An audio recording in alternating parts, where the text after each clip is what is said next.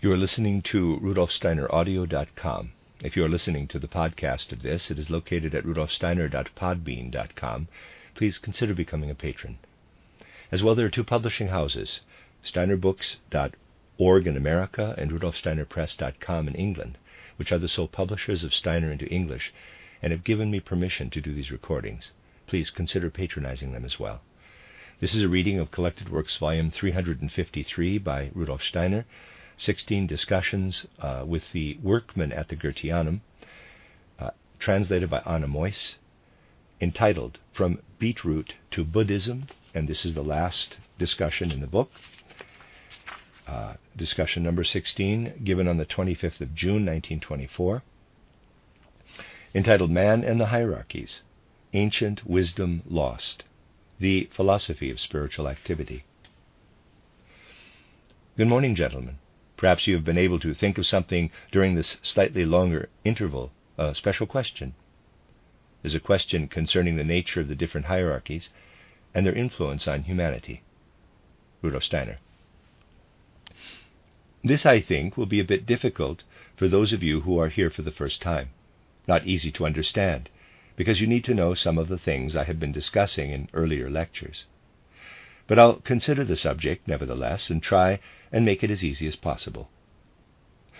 You see, when you consider the human being as he stands and walks on this earth, the human being really has all the realms of nature in him.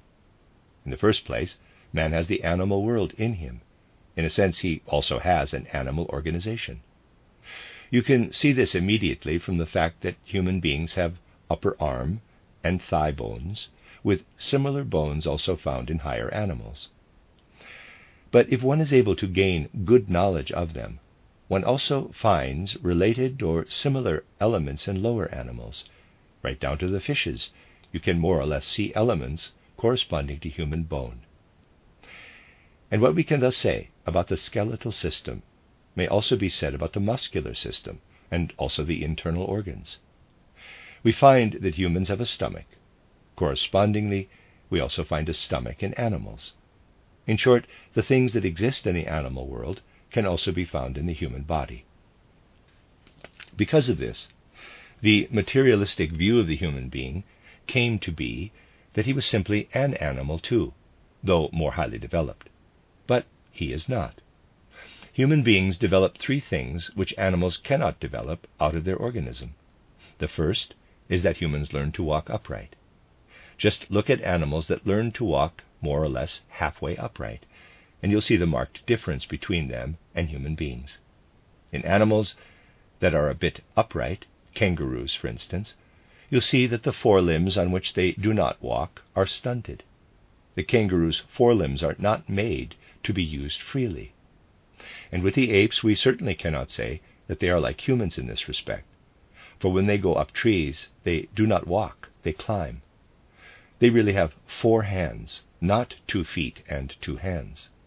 The feet are shaped similar to hands. They climb. An upright walk is thus the first thing to distinguish humans from animals. The second thing that distinguishes humans from animals is the ability to talk.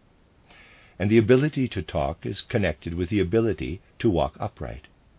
You will therefore find that where animals have something similar to the ability to talk, dogs, being highly intelligent, relatively speaking, do not have it, but parrots, for instance, do have it, being a little bit upright, you will find that the animal is upright in that case. Speech is entirely connected with this uprightness. And the third thing is free will. Animals cannot achieve this, being dependent on their internal processes. These are the things that make up the whole internal organization of the human being, making it human. But man, nevertheless, has animal nature in him. He does have this animal world in him.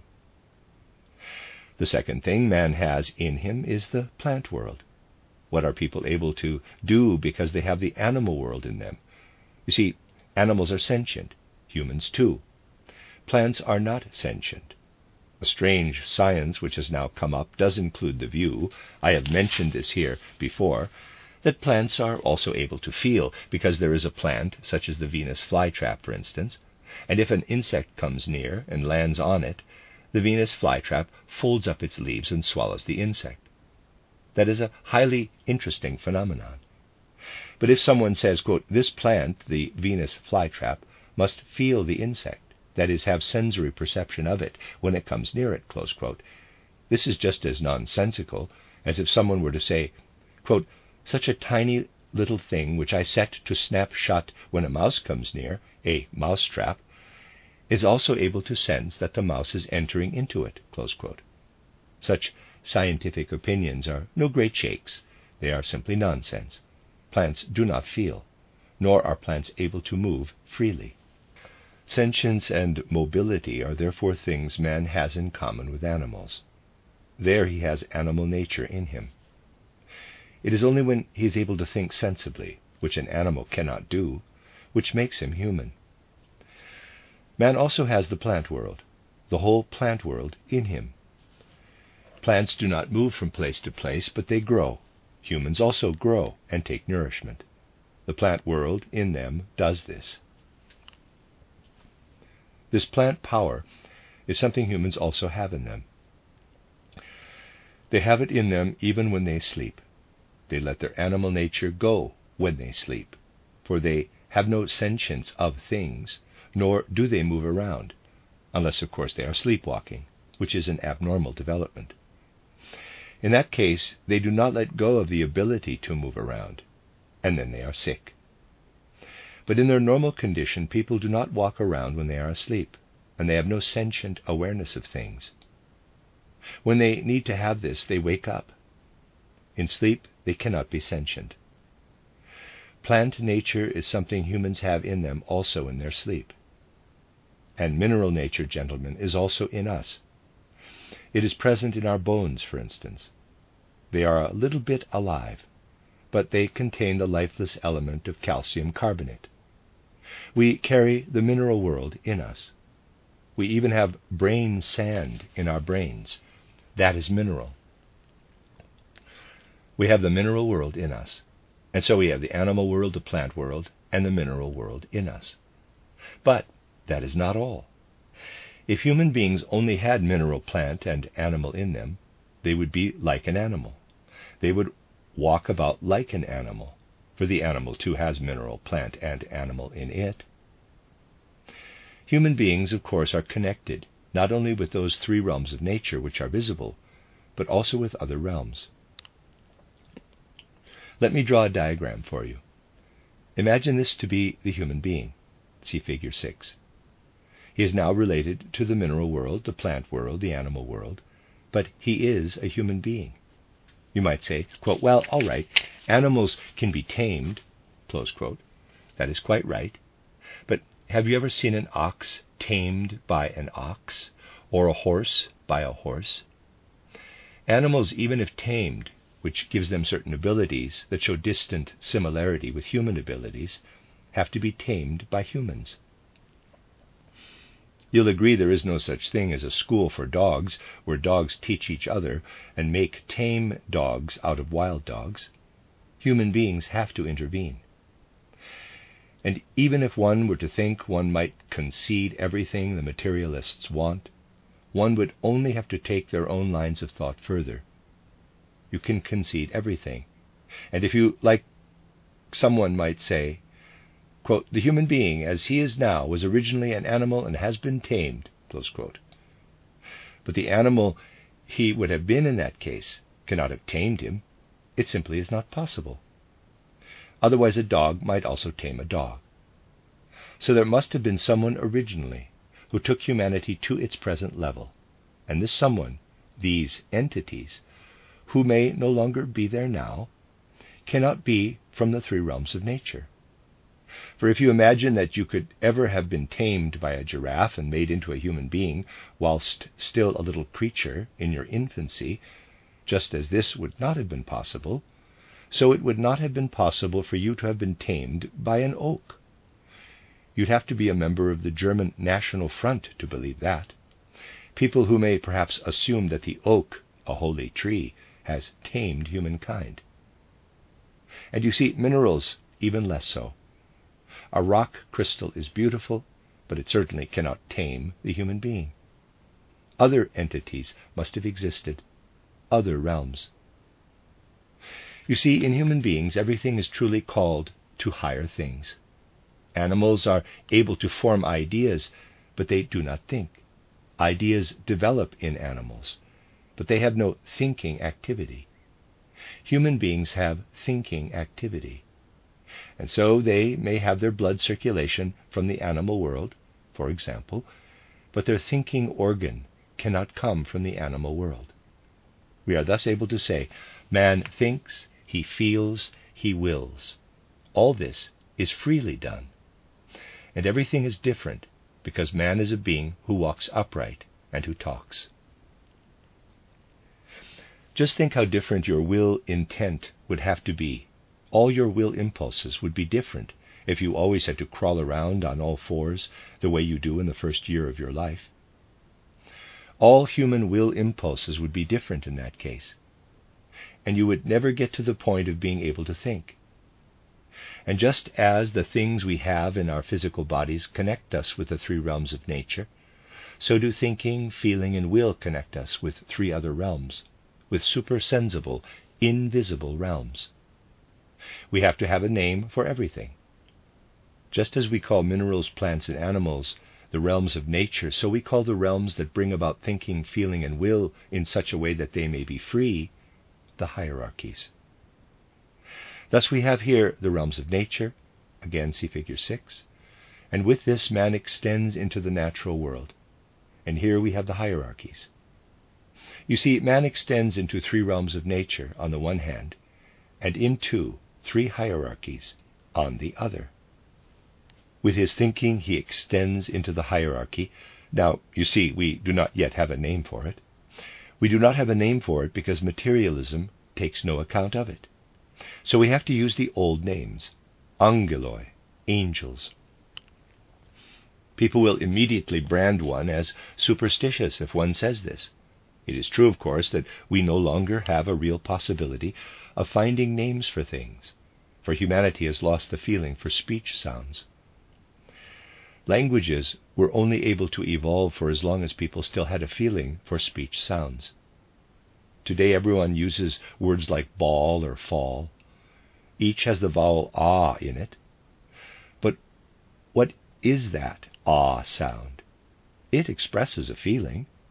Imagine what would happen if you were to see someone opening that window from the outside and looking in. It would not be the right moment for such a thing, and so you would be surprised and amazed. Quite a few of you would probably react to this with an "oh," unless you felt this was not the place for expressing one's reactions. That sound always expresses surprise, being taken aback a little. And this is how every letter brings something to expression. When I say ball, I use that vowel sound because I am surprised at the strange way it behaves when I throw it, or if it is a ball where people dance. I am surprised to see all those lively gyrations. Only the way things have developed, people have got so used to it all that they are no longer surprised. You might just as well call it bull or bill, but certainly no longer ball. Let us take fall. When someone takes a fall somewhere, we may also say, "oh."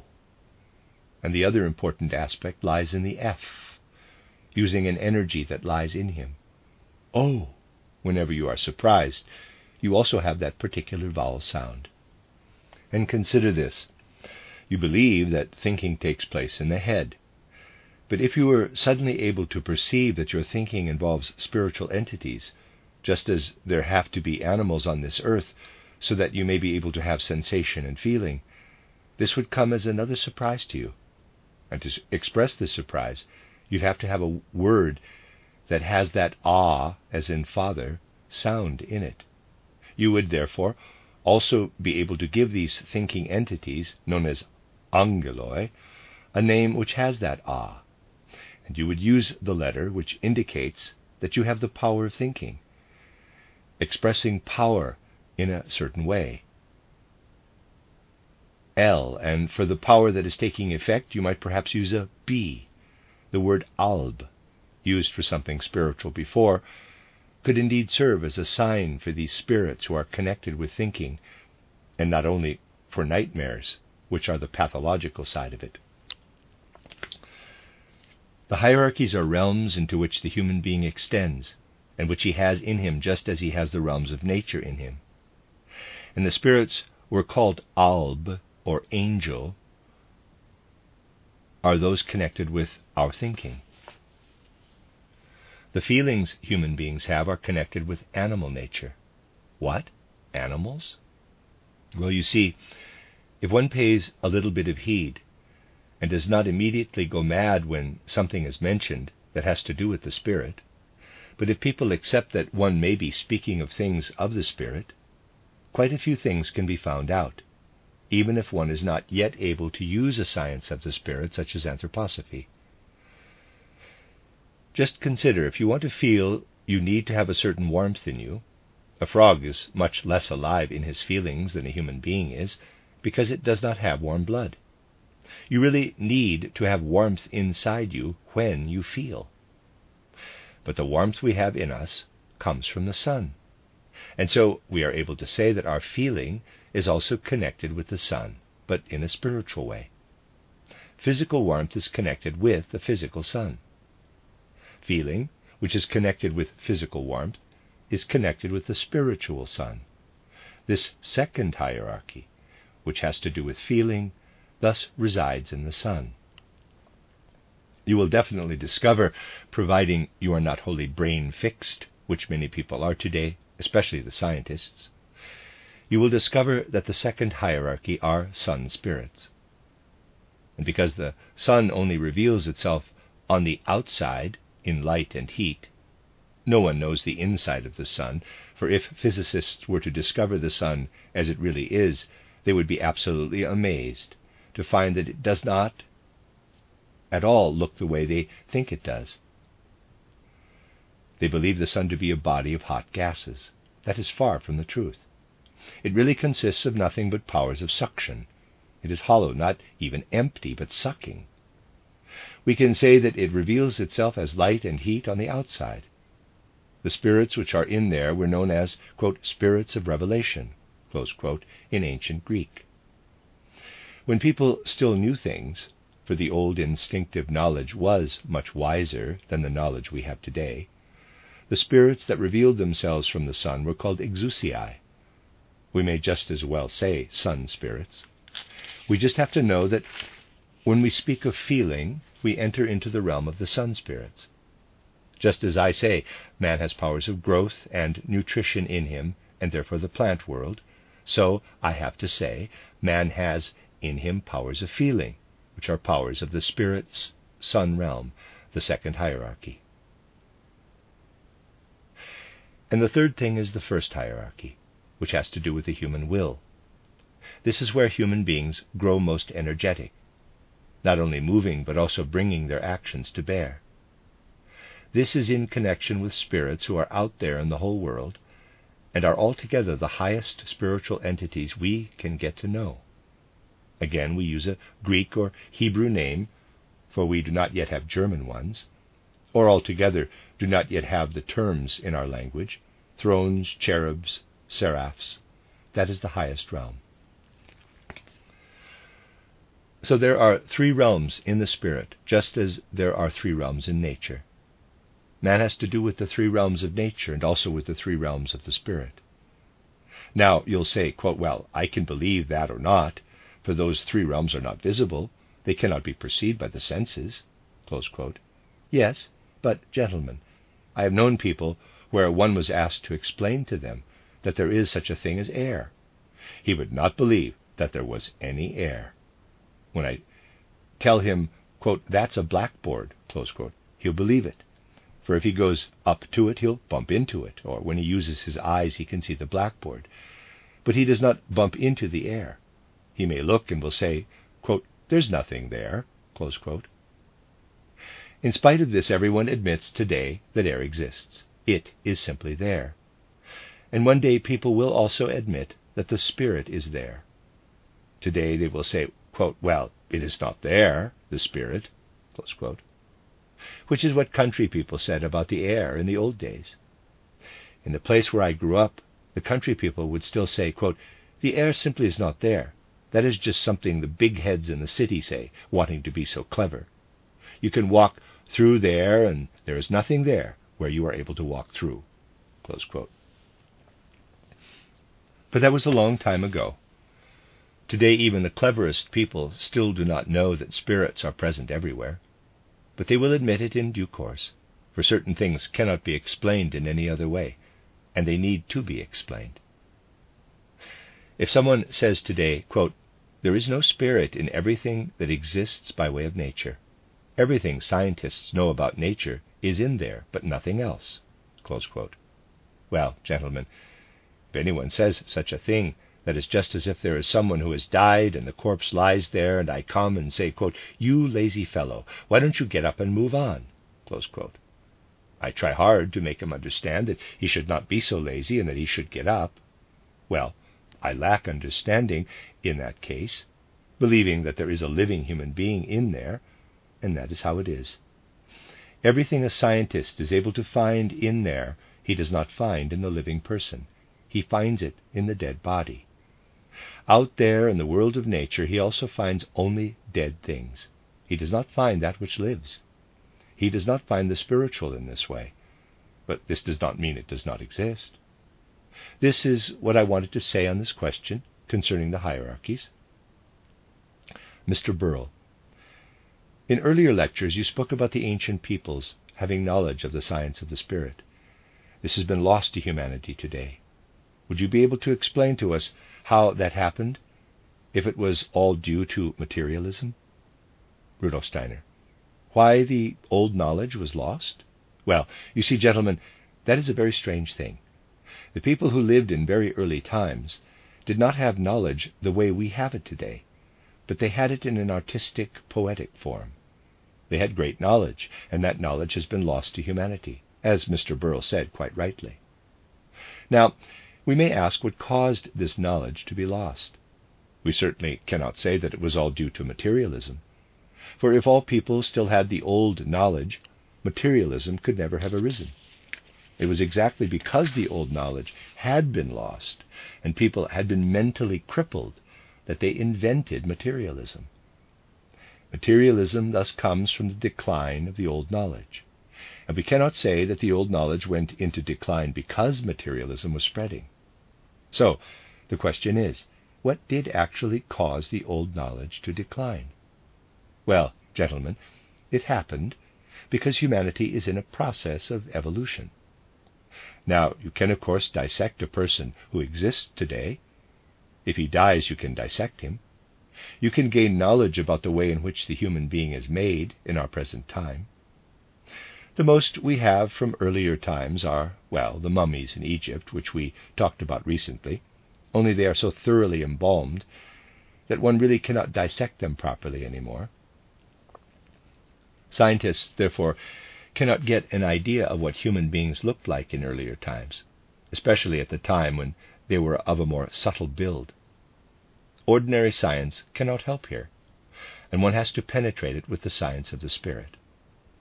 And then one will find that people were not at all the way they are today in those earlier times. There was a time on earth when people did not have such hard bones as we have them today. People had bones like the bones children with rickets have today, so that they grow bow-legged or knock-kneed and are altogether weak. You can see that it is possible to have such soft bones, for one still finds them in cartilaginous fish today. Those bones are as soft as cartilage. Human beings once had such bones, for the human skeleton was soft at one time. Now you'll say, quote, "That must mean that everyone went around bow-legged or knock-kneed, and everything must have been crooked because the bones were soft," close quote. That would have been the case if the air had always been the same on earth as it is today, but it wasn't. The air was much thicker in earlier times. It has got much thinner. And the air contained much more water in those old times than it does today. The air also contained a lot more carbon dioxide. The whole air was denser. Now you begin to see that people were able to live with those soft bones in the past. we only have to have the bones we have today because the air is no longer supporting us. A denser air would support human beings. Walking was much more like swimming in those times than it is today. Today we walk in a terribly mechanized way. We put down one foot and the leg has to be like a column. Then we put down the other foot. People did not walk like that in the earliest times. They were aware of the watery air, just as one can let the water carry one today. So it was possible for them to have softer bones. But when the air grew thinner, and even ordinary science can tell us that the air got thinner, hard bones began to make sense. Hard bones only developed then. Of course, in those times the carbon dioxide was outside, the air contained it. Today we have calcium carbonate inside us, and with this the bones have grown hard. That is how things go together. But when the bones grow hard, other things too grow hard in the human being. The people who had softer bones also had a much softer brain mass, and the skull, the head of human beings, was a very different shape in those times. You see, it was more like the heads of people with water on the brain. That was beautiful then. Today it is no longer so beautiful. And they kept their heads the way very young children today still have it in the womb, for they had a soft brain mass, and the soft brain deposited itself in the front part of the skull. Everything was softer then.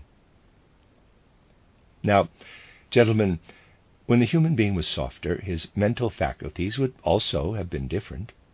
Your thinking is much more spiritual with a soft brain than with a hard brain. The ancients still felt this. They would call someone who was only able to think the same thing over and over again, and therefore insists on sticking to just this one idea, a thickhead. This means that they had a feeling that one is really able to think better, to have better ideas, if one has a soft brain. The early people had such a soft brain. And then there was something else they had. We are certainly able to say that when a child is born, its skull with its soft brain and even the soft bones are still very similar to the way they were in the early people. But you just sit or lay a small infant down, it cannot go anywhere, it cannot feed itself and the like, it cannot do anything. Higher spirits had to take care of this when people still had these soft brains. And the result was that people did not have freedom then. They did not have free will. But free will gradually developed in the course of human evolution. It means that the bones and the brain had to harden. But this hardening also meant that the old knowledge went into decline. We would not have become independent human beings if we had not become thick-headed, hard-headed, with hard brains. But we owe our freedom to this. And the decline of the old knowledge really went hand in hand with our freedom. That is it. Can you understand this? And the answer is yes. It comes with our freedom. But now, having on the one hand gained freedom and independence, human beings have lost the old knowledge and fallen into materialism. But materialism is not the truth. We must therefore gain spiritual insight again, in spite of the fact that we have a denser brain today than people did originally. We can only do this through the anthroposophical science of the spirit. This gives insights that are independent of the body and are perceived with the soul only. Early humanity had their knowledge because their brains were softer and therefore more soul-like. We have our materialism because our brain has grown hard, no longer able to take in the soul. We therefore have to gain spiritual insights with the soul only, a soul not taken up by the brain. This is the way of the science of the spirit. We regain spiritual insights. But we live in an age now when humanity has bought freedom, the price being materialism, so we cannot say that materialism is something bad, even if it is untruth. Materialism, if not taken to extremes, is not something bad, for through materialism humanity has learned many things that were not known before. That is how it is. Now, there is another question that was put in writing before. I have read the following statement in your Philosophy of Spiritual Activity. We, quote, "We must make the content of the world the content of our thought. Only then shall we find the wholeness again from which we have separated." Close quote. So, Steiner again. So the gentleman has been reading something of the Philosophy of Spiritual Activity. His question is, quote, "What belongs to this world content? Since everything we see exists only insofar as we think it." And he goes on to say, Kant says the mind is unable to grasp the world of phenomena that comes before the world we perceive. Close quote. Steiner again. Now, you see, gentlemen, it is like this. When we are born, when we are little children, we have eyes, we have ears, we see and we hear. That is, we perceive the things that are around us. The chair which is there is not thought by a child, but it is perceived. It looks the same to a child as it does to a grown-up. Only the child does not yet think the chair. Let us assume some artificial means could be found, so that a child who does not yet have thoughts would be able to talk. In that case, and we are used to this today, for the very people who do not think are those who are most critical, the child would be inclined to criticize everything.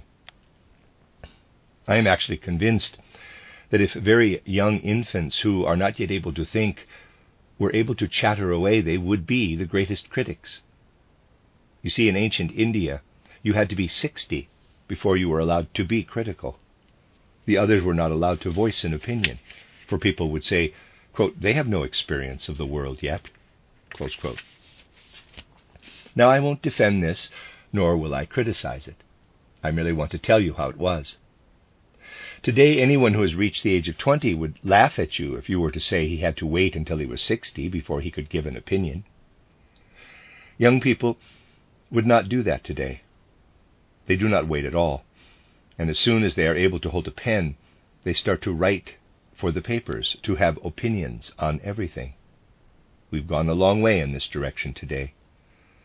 But I am convinced that if very young infants were able to talk, they would be severe critics. A 6-month-old infant, wow, he'd be criticizing everything we do if we could get him to talk. Gentlemen, you see, we only start to think at a later stage. How did speech develop? Well, imagine a child of 6 months, not yet able to have the idea of the chair, but able to see it just as we do. He would discuss the chair. Now, you would say, quote, "I too have the idea of the chair. In the chair there is gravity, and so it stands on the floor. Some carving has been done on it, and so it has form. The chair has a certain inner consistency, and I am therefore able to sit on it without falling off," and so on. I have the idea of the chair. I think of something when I see the chair. Close quote. The child of 6 months, who does not yet have the idea, will say, quote, "Silly, you've grown stupid having grown so old. We know at 6 months what a chair is. Later you have all kinds of fantasies about it." Close quote. Yes, that is how it would be if a 6-month-old child could talk. And something we are only able to do as we get older, being also able to think as we say things. With all this, the situation is that the ideas do, after all, go with the chair. I merely do not know them beforehand. I only have the ideas when I have reached the level of maturity needed. But the solidity of the chair is not in me. I do not sit down on my own solidity when I sit down on the chair. Otherwise, I might as well sit myself down on myself again. The chair does not get heavy when I sit down on it. It is heavy in its own right. Everything I develop by way of ideas is already in the chair. I therefore perceive the reality of the chair when, in the course of life, I connect with it many times in my thoughts. Initially, I only see the colors and so on, hear when a chair rattles, and also feel if it is cold or warm. I can perceive this with my senses. But one only knows what is in that chair when one has grown older and is able to think. Then one connects with it again, creating a retroactive effect. Kant, I spoke of him recently, made the biggest of mistakes in thinking that something a child does not yet perceive, something we only perceive later, that is, the thought content, is something people put into objects themselves. So he was really saying, quote, if that is a chair there, the chair has color, it rattles. But when I say the chair is heavy, this is not a property of the chair. It is something I give to it by thinking it to be heavy. The chair is solid, but this is not inherent in it. I add it by thinking the chair to be solid, close quote. Well, gentlemen, Kant's teachings are considered to be a great science, and I spoke about this a while ago. The truth is, however, that it is the greatest nonsense. Because of the particular way in which humanity is developed, great nonsense is sometimes considered to be great science, the most sublime philosophy. And Kant is, of course, also known as the man who ground everything to dust, who shattered everything. All I was able to see in him, I studied Kant from early boyhood, again and again, is a shatterer. But I have not generally found that someone who shatters soup plates creates the most sublime things, nor indeed that he was greater than the person who made the plates. It always seemed to me that the maker was the greater man. Kant has in truth always shattered everything. Kant's objections should not concern us, but the thing is that when we are born we are disunited, having no connection with things. We only grow into them again as we develop concepts. The question that has been asked, therefore, has to be answered like this. What belongs to the world content? In my title, Philosophy of Spiritual Activity, I wrote, quote, we must make the content of the world the content of our thought. Only then shall we find the whole again, from which we separated in infancy. Close quote. In infancy we do not have the world content. We only have the sensual part of the world content. But the thought content is truly inside the world content. In infancy we thus have only half the world content, and it is only later, when we have developed and have thoughts, that we have the thought content, not only in us, but we know that it is in the things. And we also treat our thoughts in such a way that we know they are in the things, and we then reestablish our connection with the things. You see, in the 1880s, when everything had become Kantian, and everyone kept saying that Kant's philosophy was the most sublime, and no one dared as yet to say anything against it, it was very hard when I stood up in those days and stated that Kantian philosophy was really a nonsense. But this is something I had to declare from the very beginning. For of course, if someone like Kant thinks that we actually add the thought content to things, he can no longer arrive at the plain and simple content, for he then has inner thoughts about things around him, and this is materialism indeed. Kant is in many respects responsible for the fact that humanity has not found its way out of materialism. Kant is altogether responsible for a great many things. I told you this on that earlier occasion, when someone else had asked about Kant. The others, being unable to think anything else, created materialism. But Kant said, quote, we cannot know anything about the world of the spirit, only believe, close quote. What he was really saying was, quote, you can only know something about the world perceived by the senses because you can drag thoughts only into this world perceived by the senses, close quote. And people who wanted to be materialistic felt even more justified in this by referring to Kant. But this is another prejudice humanity must get out of the habit of using, meaning the part of humanity who at least know something of Kant. They have to get out of the habit of always referring to Kant when they want to say that one really cannot know anything about the world of the spirit. And so world content is sensory content and content of mind and spirit. But mind and spirit only gain that content in the course of life as we develop ideas. We then reestablish the connection between nature and spirit. In the beginning, in infancy, we only had nature before us, and mind and spirit evolved gradually out of our own nature. Would anyone have a very little question? Mr. Burrell asked about human hair, saying, quote, many girls now have their hair cut short. Could Dr. Steiner tell us if that is good for the health? My little daughter would also like to cut her hair, but I have not permitted it. I'd like to know if it is harmful or not." Close quote. Rudolf Steiner: "Well, now the matter is like this. The hair that grows is so little connected with the organism as a whole that it does not really matter very much if one lets one's hair grow or cuts it short. The harm is not enough to be apparent. But there is a difference between men and women in this respect. You know, for a time it was the case, it's no longer the case now, that one would see anthroposophists walking about, gentlemen and ladies. The gentleman would not cut his hair, wearing long tresses, and the ladies would have their hair cut short. People would, of course, say, quote, 'Anthroposophy turns the world upside down. Among the anthroposophists, the ladies cut their hair short, and the gentlemen let theirs grow.' Close quote. Now, it is no longer like this, at least not noticeably so.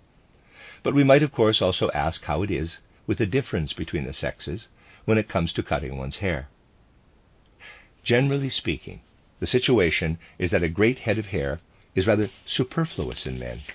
For women, it is a necessity. Hair always contains sulfur, iron, silica, and some other substances. These are needed by the organism. Men need much silica, for as they assumed the male sex in the womb, they lost the ability to produce their own silica. They absorb the silica that is in the hair whenever they have just had their hair cut, absorbing it through the hair. It is, of course, too bad when the hair is gone, for then nothing can be absorbed. Going bald at an early age, which has a little bit to do with people's lifestyles, is not exactly the best thing for a person. With women, cutting the hair short is not exactly good, and that is because women have the ability to produce silica more in the organism, and so they should not cut the hair really short too often, for then the hair absorbs silica, which the woman already has in her, from the air and forces it back into the organism. This makes the woman inwardly hairy, prickly. She then has, quote, 'hairs on her teeth,' close quote, a German saying meaning a tough woman. This is then something that is not so apparent. One has to have a certain sensitivity to notice it, but a little bit of it is there. Their whole manner is rather prickly then. They become inwardly hairy and prickly, and cutting one's hair off does then have an influence, especially in young people. Now, you see, it can also be the other way round, gentlemen. It may be that modern youngsters come into an environment, children are all quite different today from the way we were in our young days, where their inner silica is no longer enough, for they want to be a bit prickly, scratchy. They then develop the instinct to cut their hair. This becomes fashionable, with one copying the other, and then we have the story the other way round, with children wanting to be prickly and having their hair cut. But if one managed to organize things so that they went a bit against such a fashion, this would not be such a bad thing if the fashion has gone a bit to extremes. In the final instance, it all has to do with this, does it not? One person likes a gentle woman, another a prickly one. Tastes do change a little, but it cannot have a very great influence. Though, of course, if someone has a daughter who wants to or is supposed to choose a husband who likes a prickly woman, then she should get her hair cut. She then won't get a husband who likes a gentle woman. So that may indeed happen. So the business has more of an effect on things that are marginal in life. That is the end of the last discussion, discussion 16, and the end of the book, From Beetroot to Buddhism by Rudolf Steiner, Lectures to the Workman or Discussions with the Workman, volume 353 in the Collected Works.